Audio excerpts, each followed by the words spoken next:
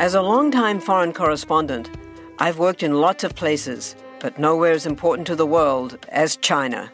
I'm Jane Perlez, former Beijing bureau chief for the New York Times. Join me on my new podcast, Face Off, U.S. versus China, where I'll take you behind the scenes in the tumultuous U.S.-China relationship. Find Face Off wherever you get your podcasts. Want to learn how you can make smarter decisions with your money? Well, I've got the podcast for you. I'm Sean Piles, and I host NerdWallet's Smart Money Podcast. Our show features our team of nerds, personal finance experts in credit cards, banking, investing, and more. And they'll help you make the most of your money while cutting through the clutter and misinformation in today's world of personal finance. You'll get clarity on strategies to help you build your wealth, invest wisely, shop for financial products, and plan for major life events. Listen to NerdWallet's Smart Money Podcast wherever you get your podcasts. I mean, I was definitely interested in reading that author's story, but I just couldn't like the wife. And I thought, how could she, well, no spoilers. But. Hey readers, I'm Anne Bogle, and this is What Should I Read Next, episode 148. Welcome to the show that's dedicated to answering the question that plagues every reader. What should I read next? We don't get bossy on this show. What we will do here is give you the information you need to choose your next read. Every week, we'll talk all things books and reading and do a little literary matchmaking with one guest. First, I have some news. Today only, that's Tuesday, August 28th, my new book, I'd Rather Be Reading, is on sale for half price at Books A Million. My beautiful hardcover essay collection about the delights and dilemmas of the reading life is only $15 at full price, which makes 50% off a jaw-dropping deal. Visit booksamillion.com, look for I'd Rather Be Reading by Anne Bogle, and order your copies now. I'd suggest you order 2 copies because it makes a wonderful gift at a great price, and then you can get the terrific pre-order bonuses we're sending to readers who order 2 or more, including signed book plates and What Should I Read Next stickers. Submit your form at I'dRatherBeReading.com. To always make sure you get timely book news in your inbox, make sure you're signed up for our newsletter at whatshouldireadnextpodcast.com/newsletter. Readers, we've talked more than once on What Should I Read Next about how the power of reading aloud forges family bonds. And today's guest, Laura Summerhill, puts that thought into action in a brilliant and life-affirming way. But she's also been out of the pleasure of the reading game for a long time while working on her PhD. And today, I'm attempting to reconnect her with what everyone's been talking about in the book world while she's been gone. You'll hear that Laura is in Houston, and since Laura and I talked, I've made plans to visit Blue Willow Bookshop on book tour. I can't wait to visit, and I would love to see you there on September 26th. While I'm in Texas, I'm also visiting Austin's Book People on September 24th and Fort Worth's Monkey and Dog Books on September 25th. My book tour actually starts this weekend. I'll be at the Novel Neighbor in St. Louis on Saturday, September 1st, and I'll be at the home of Page One Books in Evanston, Illinois on September 2nd. Both events are ticketed, as is the one in Franklin, Indiana, near Indianapolis on Wednesday, September 5th, and my event with the Ideal Bookshelf in Davidson, North Carolina on September 7th. Get all those details, including info on where to get your tickets as needed, on my events page at annbogle.com/events. That's Anne with an E, B as in books, OGEL.com/events. Right now, if you're ready for bookshelf tragedies, paradigm shifts, and stories that give you that much-needed crying session, let's get to it. Laura, welcome to the show. Thank you so much. Oh, well, I'm so excited to talk to you today. Now, you're in Texas right now, I believe, but you're not originally from there, are you? No, not originally from here. We moved here last August, and I moved from New York City. I'd been in New York City about 23 years, all of my adult life, really. And then we relocated to Houston. That's a big move. No subway here. I definitely missed the subway. Houston was in nationwide news last year because of the big hurricane. When did you all arrive? We arrived about 3 weeks prior to Hurricane Harvey, and we rented a house initially because we didn't know Houston, and I knew I wanted my older daughter to be in a particular school because she's a dual language learner, and that school happened to be located close to where my husband was going to work, so we rented a house. It happened to be a block off of a bayou, And so when the hurricane hit, we evacuated because I grew up in Florida, and I knew I didn't want my kids to have to go through what I thought was coming our way. The house took on about 4 feet of water. We lost everything, basically, except for things that I put up high, like my wool sweaters that I'll never wear in Houston. Oh. I've got all my winter gear. My winter gear is totally fine. But we lost almost everything else. I lost all my books. My husband's books were on the top 2 shelves of a bookcase. Mine were on the bottom 2 shelves. And my girls lost most of their books. So that was really sad. But I'd researched the neighborhood. I knew Houston was prone to flooding. I knew this house had taken on water in the past. And I'm a little bit of a worst case scenario person, I think, because I'm a social worker. So I did buy flood insurance, and that was a really great move. The flood insurance policy had been in effect about 6 days, I think, before the Oh my gosh. storm hit. So we did fine. And I was in New York during 9/11, watched that happen with my very own eyes. And after 9/11, the best of humanity emerged. And the same thing happened in Houston after Harvey. So it was almost like I felt ourselves very fortunate that we were in Houston during this time, because it was very reassuring that humanity is still good. I mean, at one point I counted 30-something volunteers, strangers in the house we were renting. They were helping to basically gut the house and get our stuff out on the street for the garbage men to pick up. And I just was blown away by that. So it was a really cool time to be in Houston. I like to say we were baptized Houstonian by the hurricane. And so we're committed to be here for a good long while. And it's very reassuring when folks mobilize after catastrophes, that's for sure. It sounds like it really did affect the way that you saw yourselves as residents of the city. Yeah, I mean, for sure I was shocked. Like, are you kidding me? We just moved all of this stuff. We hadn't even paid the Amex bill, to pay the movers. So at first I was like, oh my gosh. But then I was like, you know what? I'd been reading, like I read the Marie Kondo book, and I'd been flirting with minimalism. And I was like, you know what? It's time to embrace minimalism. If ever I'm going to do it, this is the time to do it. I have basically nothing left. So I can rebuild from here and really choose what I want to have in my home and in my book collection and things like that. Now, I don't want to put a rose-colored lens on the situation, but I did finish reading just recently My Southern Journey by Rick Bragg.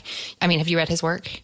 I've read a little bit of his work. I haven't read that one. Well, it's just a very little bit of his work that I'm thinking of now. And he's lived through more than one hurricane, but he talked about how in these small towns, especially with lots of different residents, very old, very young, in a hurricane, it doesn't matter what you believe or where you go to church or what your car looks like. Everybody just comes together to help the people who need it. He was very pragmatic in describing it. He wasn't like, oh, thank goodness for hurricanes because they brought our community together. But he did talk about how in the midst of something that you wouldn't wish on anyone, how it really did bring people together in a way that was ultimately good for the soul, even in the midst of so much destruction.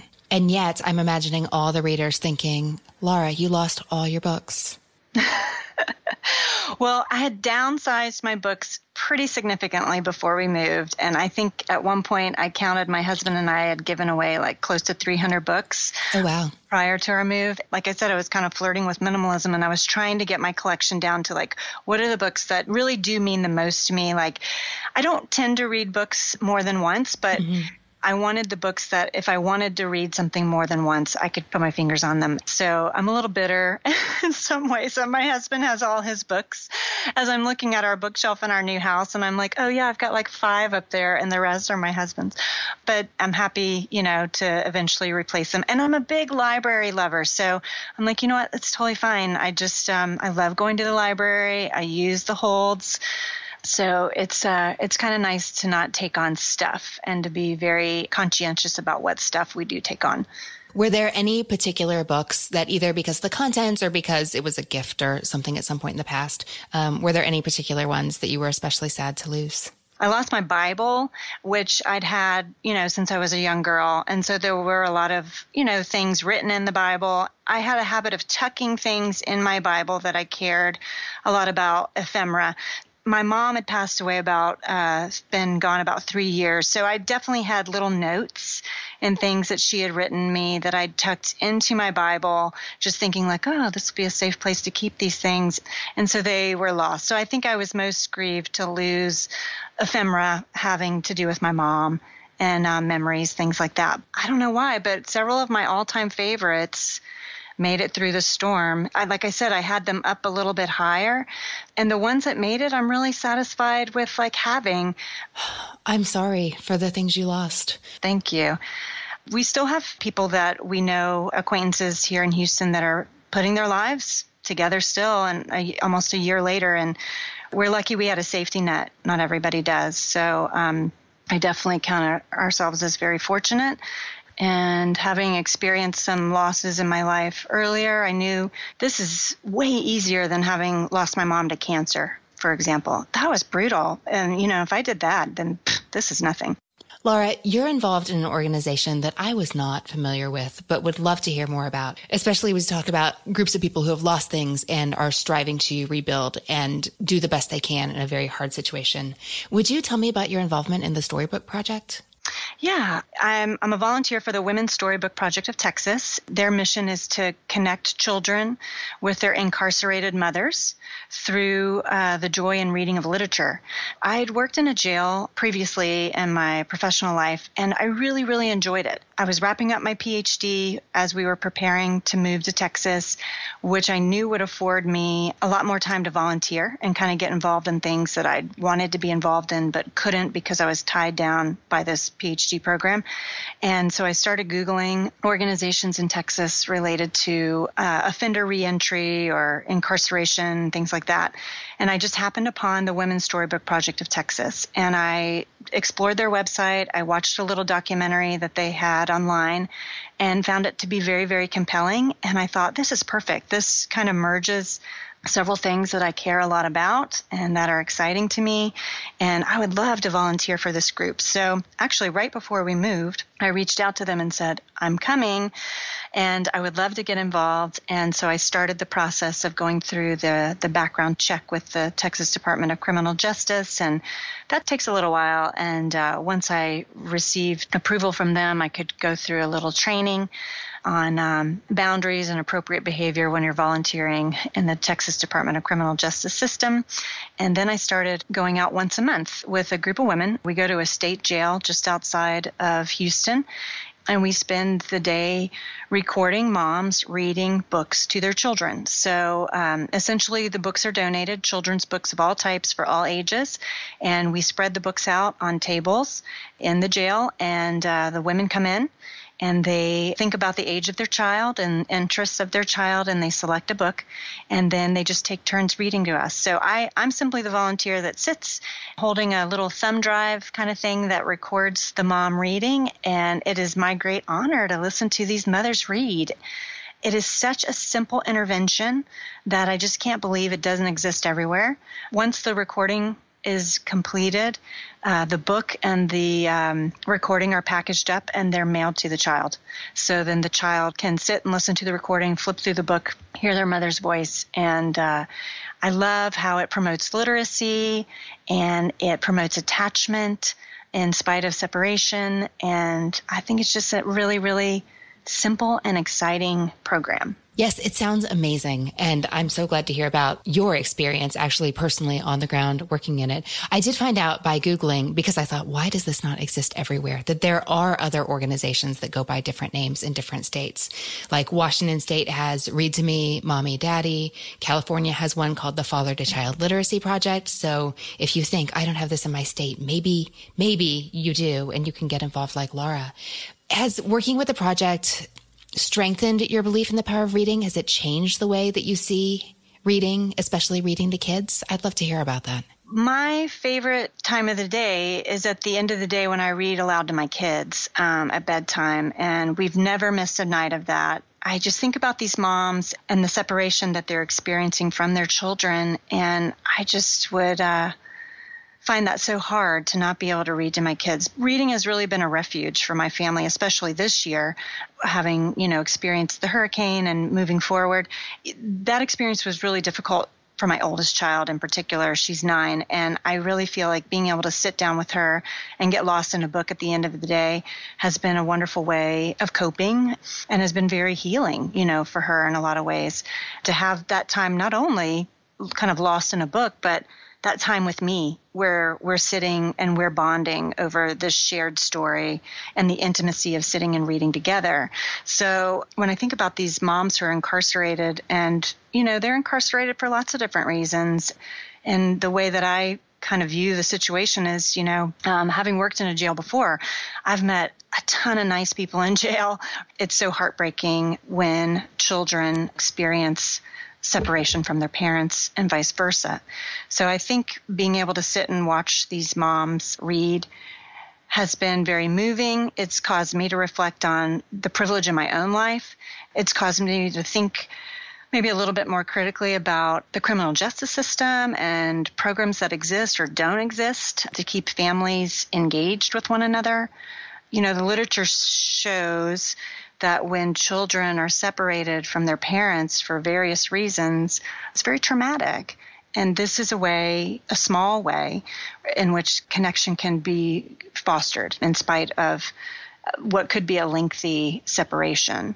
I think that it's been a really wonderful experience to be a part of, and it's been an honor for me to listen to these moms read. And the moms come to the moment with me with many different feelings. So I have some moms that sit down and they're just weeping. They can't even begin reading the book because the experience is so emotional for them.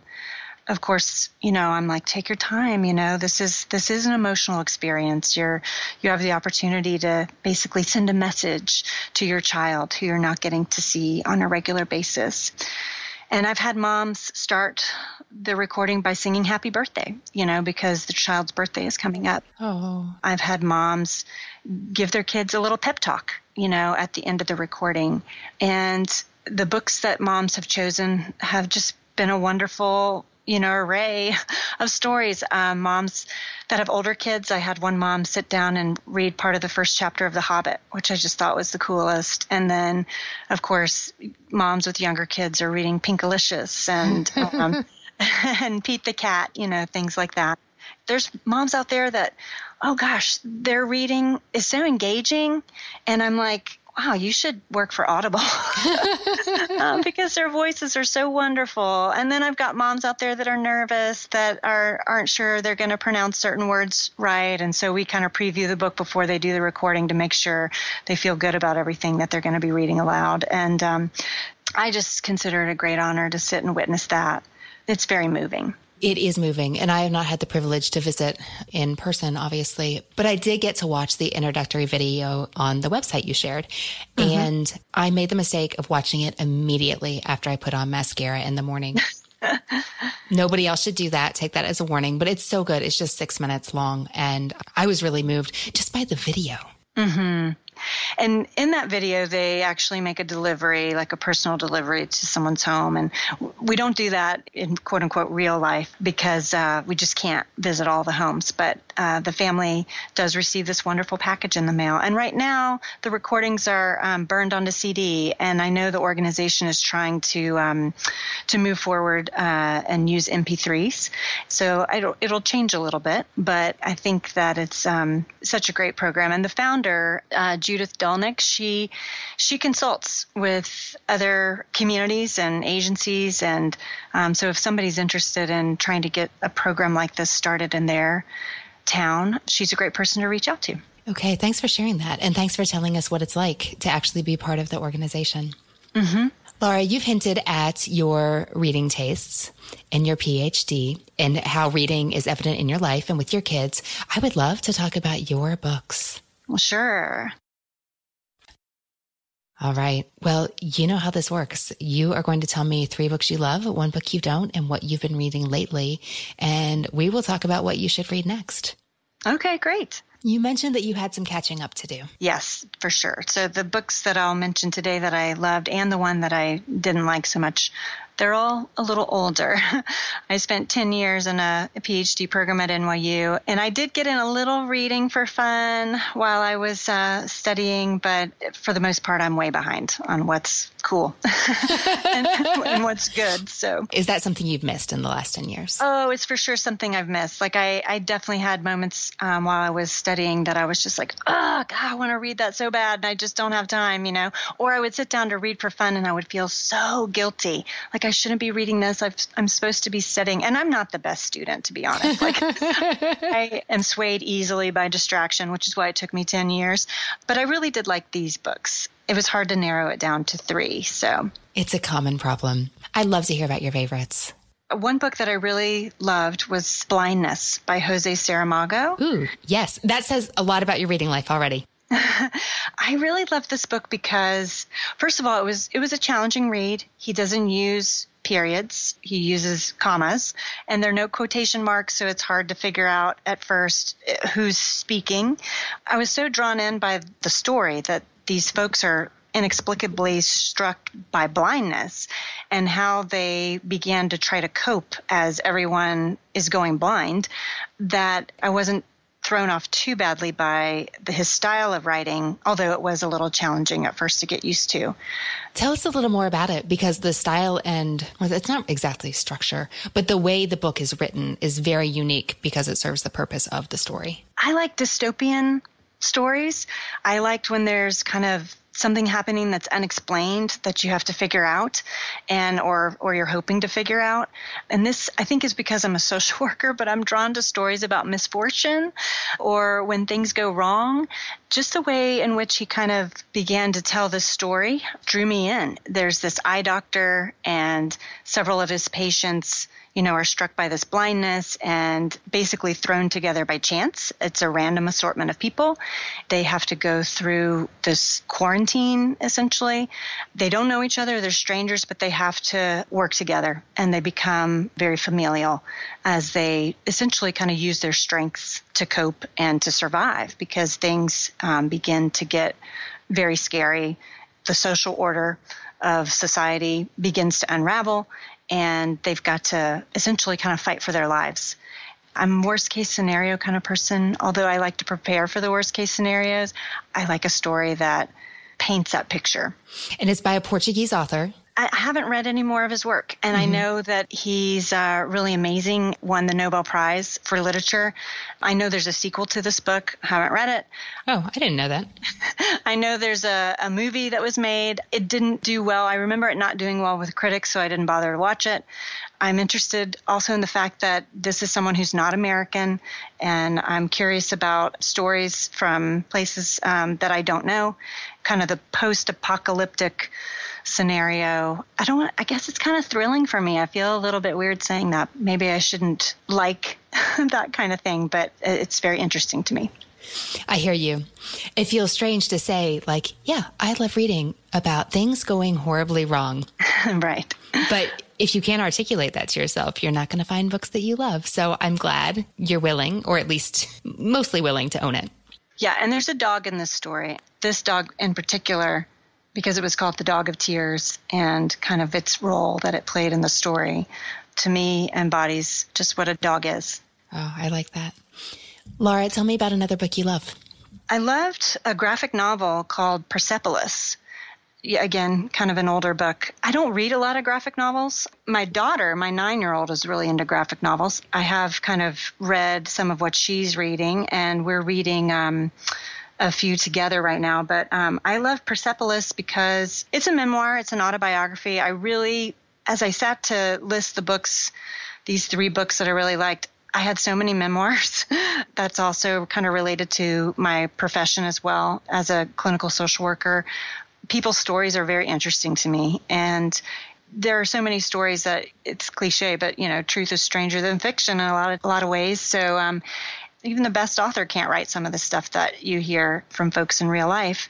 And but Persepolis is a really interesting book. It's Marjane Satrapi. It's essentially about her childhood, from childhood to young adulthood, during and after the Islamic Revolution in Iran. I really like this book because it shared her view of what it was like to go through this revolution.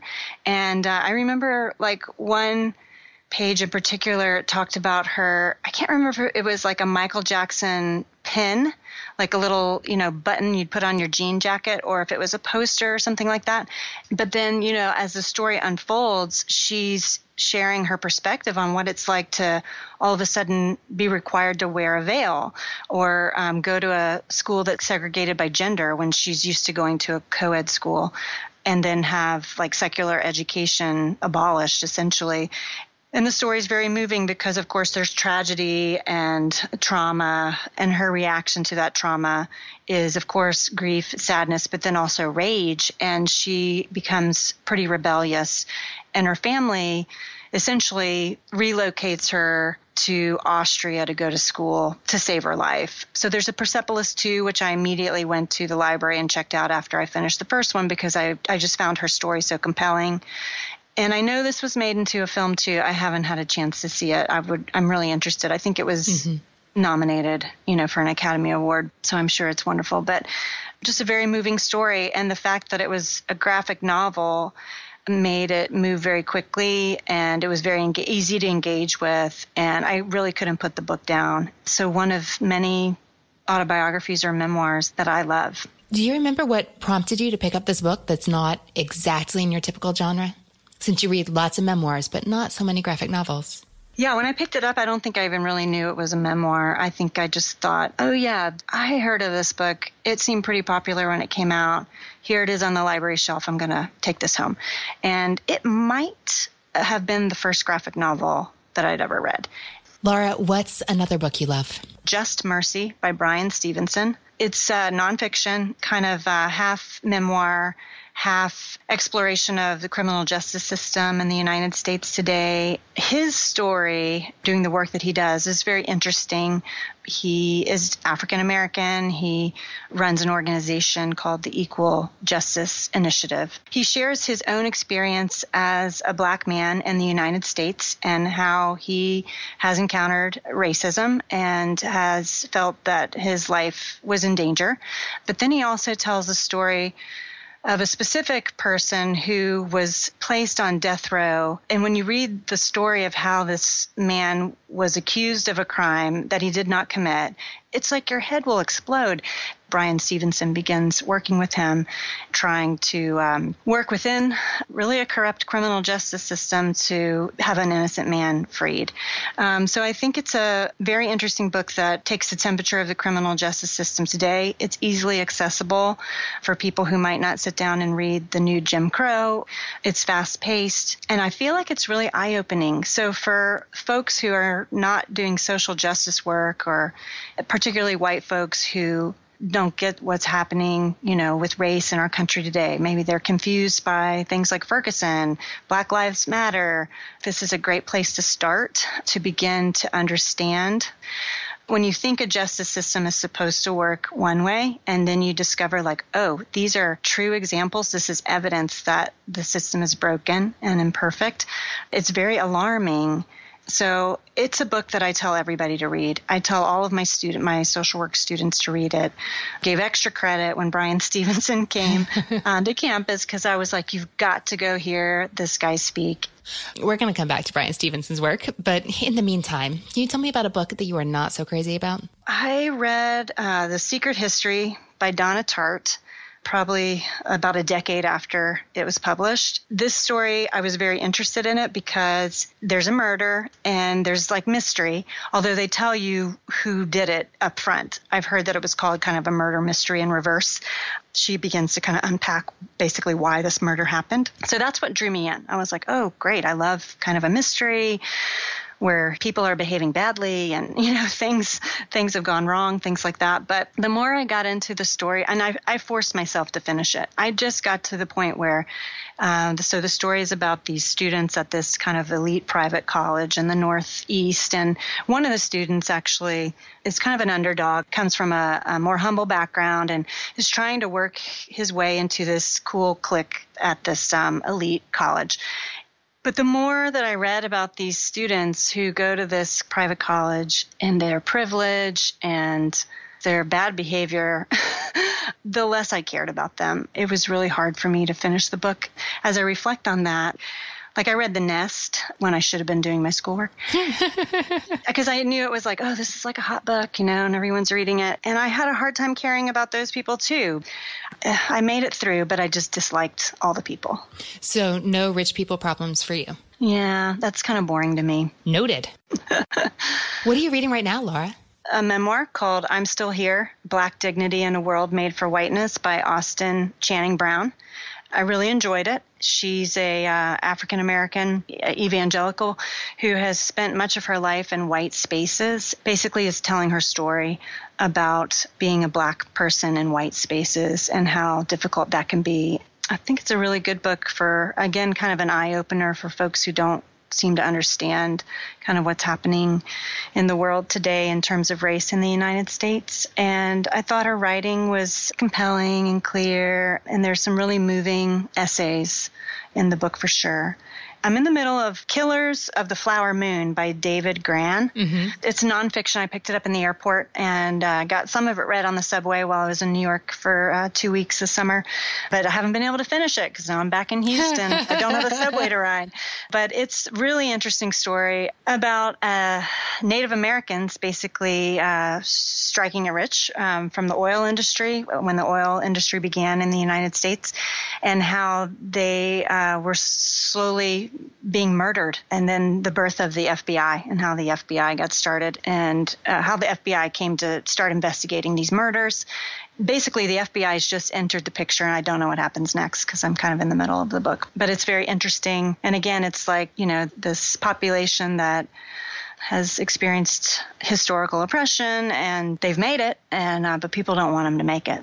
As a social worker, that's interesting to me. I try to listen to those kind of stories and understand what a life very different from my own is like. Okay, as we think about what you should read next, we know that you want to catch up on the hot books, what people have been reading while you've been working on your PhD. Mm-hmm. That could be like a book title, except instead of while you were sleeping. Okay. Is there anything else you want to be different in your reading life right now? I just have to carve out the time to do it. It's hard in the summer because my kids are home, but during the school year, I work from home. I teach online. So I can set my schedule and say, okay, for this hour, I'm just going to read for fun. And then I'll get my work done before the kids get home from school. So yeah, I just have to do it. Do you read more when you have good books to read, or is it really just a question of calendar logistics? I think I definitely read more when the books are compelling and I want to read them for sure. So I'll make the time. But if I don't kind of know what to read, life is happening, it gets put on the back burner. It happens to the best of us. Okay, I'm ready. Are you ready? I'm ready. Yeah.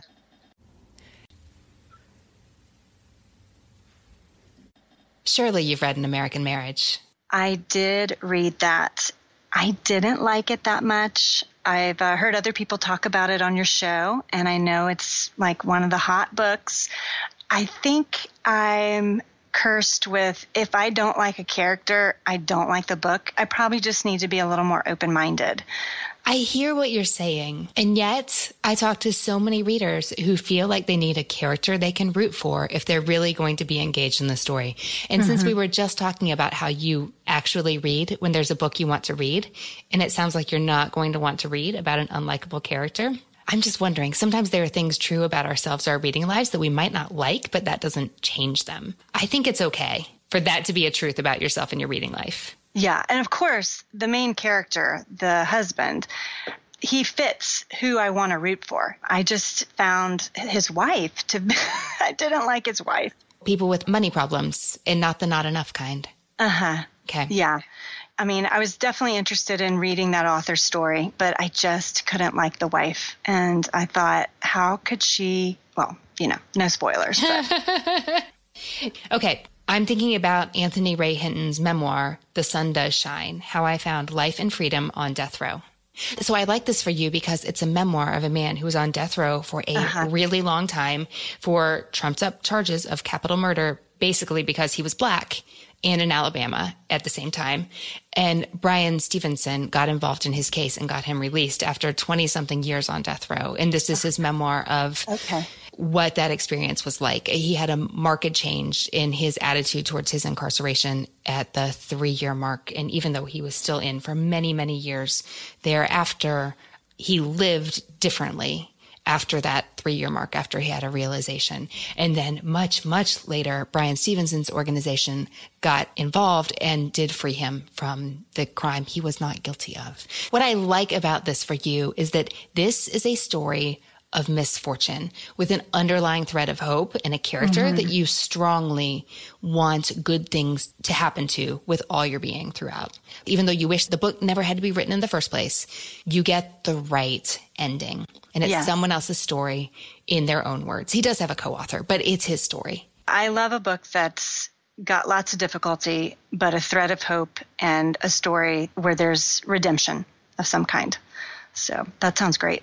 And obviously he's ultimately freed, but there are little moments of redemption throughout the book. Like he talks about how on death row, you are isolated, you are alone, you see no one. But he talks about like the ways the prisoners would encourage each other by banging on the walls or passing candy to someone who's going through a difficult situation, something like that. So there are little moments that make you think like, oh, I'm thinking of what we were talking about, the hurricane. Like, this is terrible, but there are still moments of really unexpected hope, even in that situation. Yeah, I believe in, the strength of the human spirit. No matter how difficult things can be, we can choose hope. So that sounds awesome. Good. I'm glad to hear it. But my brain moved on to the next book, and I have complicated thoughts about this one for you, Laura. Okay. Have you read What We Lose by Zinzi Clemens? No. I like this for you, but I'm also a little scared about it for you. This is a hot book. You want to read what people are talking about? People are talking about this book. It's a debut novel. A lot of critics are saying, how? This is amazing. Because sometimes the debut is like that. It's just too good to be an author's first book. It just seems like it's too good. And you're so impressed, like, oh my gosh, I can't believe this is her first book. And it just came out about a year ago in the summer of 2017 and got lots and lots of critics and independent bookseller buzz right out of the gate. And I like this for you because it reads like a memoir. A lot of people have said as they were reading it that they had to go back and check, like, wait, this is a novel, right?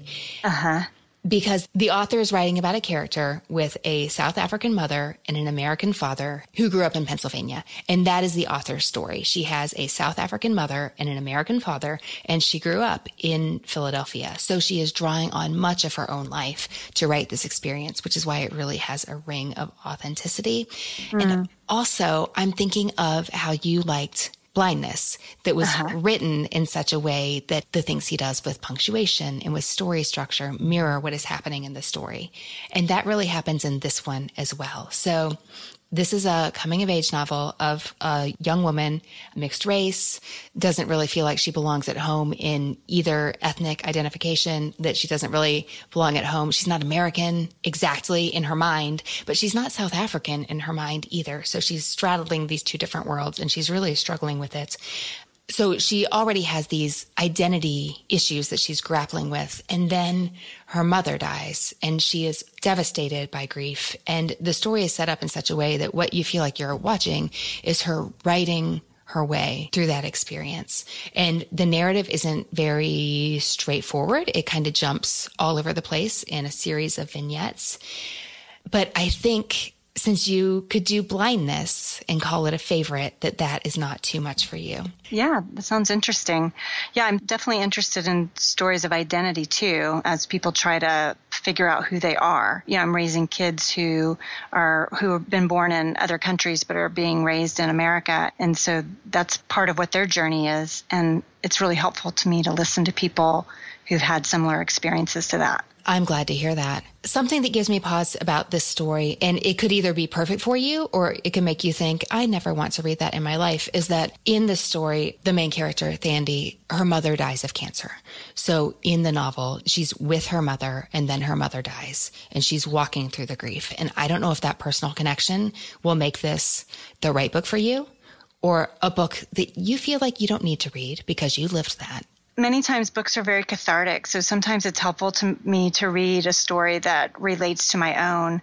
I feel like in my busy life of raising kids and kind of looking after now my dad who's aging and working, et cetera, there's not a lot of room or time for grief sometimes. So sometimes I need a good book or a good movie to give me a good cry, to help me move along in that journey. So I'm not afraid of a book like that. Good. I'm glad to hear that. But I wanted you to know going in what you were getting into.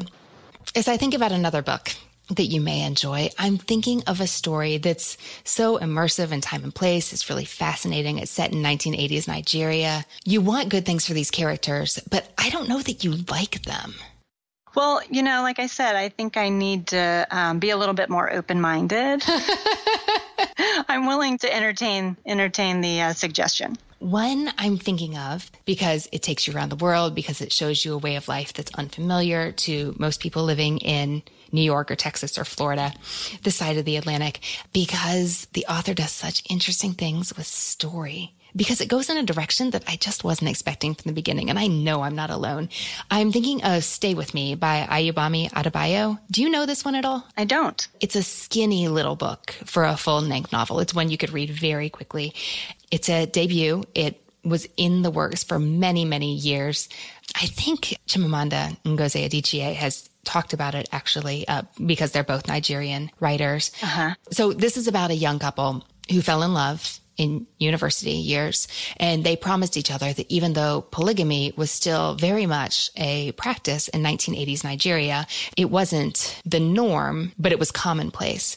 They promised each other that they were in love. This was a love match. That was not a practice they would engage in. And yet the story opens when the wife's mother-in-law shows up at her home where her husband is with her husband's second wife that she didn't know he'd married with her. And so this couple, not completely against their will because the husband went along with this somewhere, end up because she is unable to have children, or at least she hasn't had children to this point.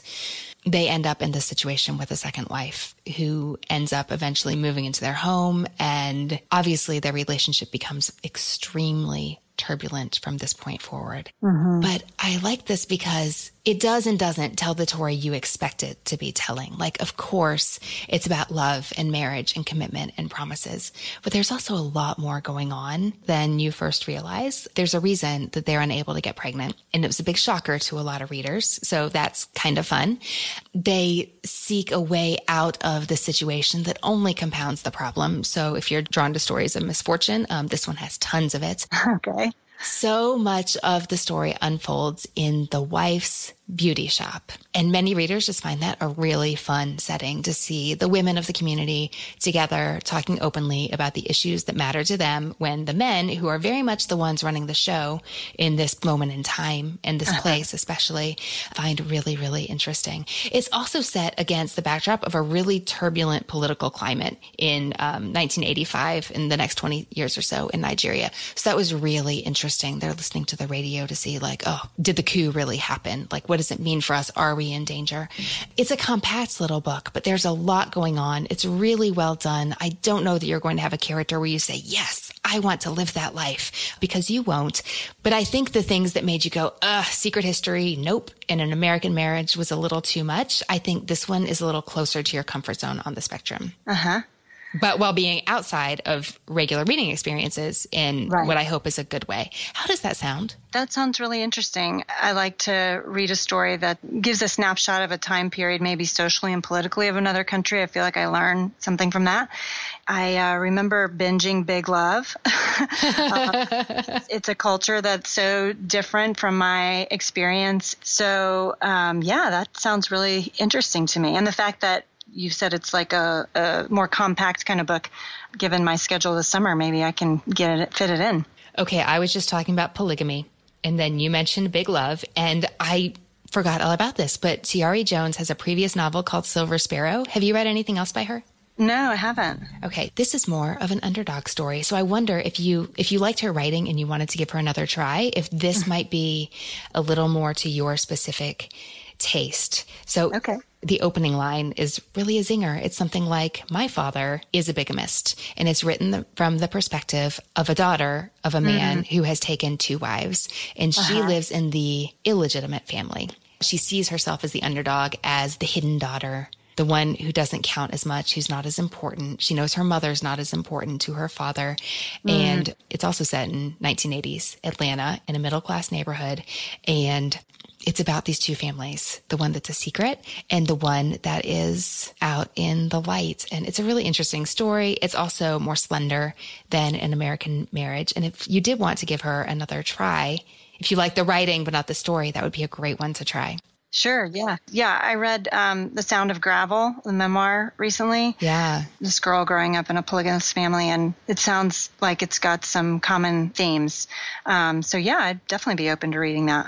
Okay. Well, I'd be interested to hear what you think. Laura, of the books we talked about today, what do you think you'll read next? I think that all of them sound super interesting to me, and I'm excited. I think I will read Stay With Me next. Well, I can't wait to hear what you think, and thank you so much for talking books with me today. Oh, thank you so much. I really enjoyed it. Hey readers, I hope you enjoyed my discussion with Laura today. What do you think she should read next? And what book opened your mind to the experience of someone different from you? Let us know in the comment section at whatshouldireadnextpodcast.com/148, where you'll also find the full list of titles we talked about today.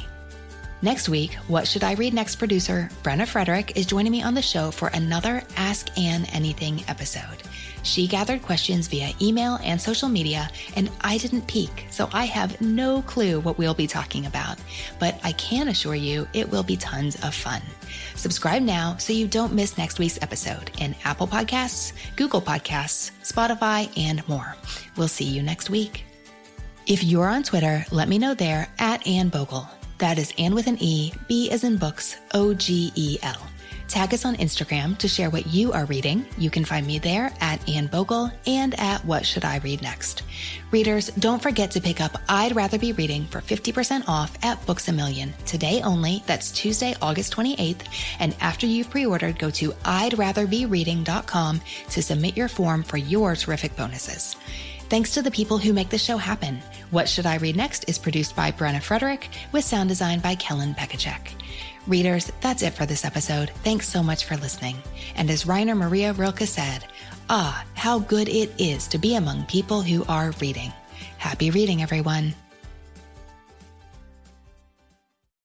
Have you ever wished that you had a direct line to your pediatrician to ask all the questions that constantly crop up while parenting? We sure have. That's why we launched the Bites of Health podcast. Every morning, we'll answer a commonly asked pediatric question in 5 minutes or less. You can tune in while you're making your second cup of coffee or from the school drop-off line. So be sure to tune in to Bites of Health, streaming now. Do you find it hard to sleep at night? Then the Sleep Cove podcast can help you. Hi, I'm Christopher Fitton, the voice and clinical hypnotherapist behind Sleep Cove. Sleep Cove features sleep hypnosis, meditations, and bedtime stories, all designed to help those of you who struggle at night to achieve a restful and peaceful night's sleep. Search for Sleep Cove on Apple Podcasts or Spotify and see why Sleep Cove helps millions of people sleep deeply all night long.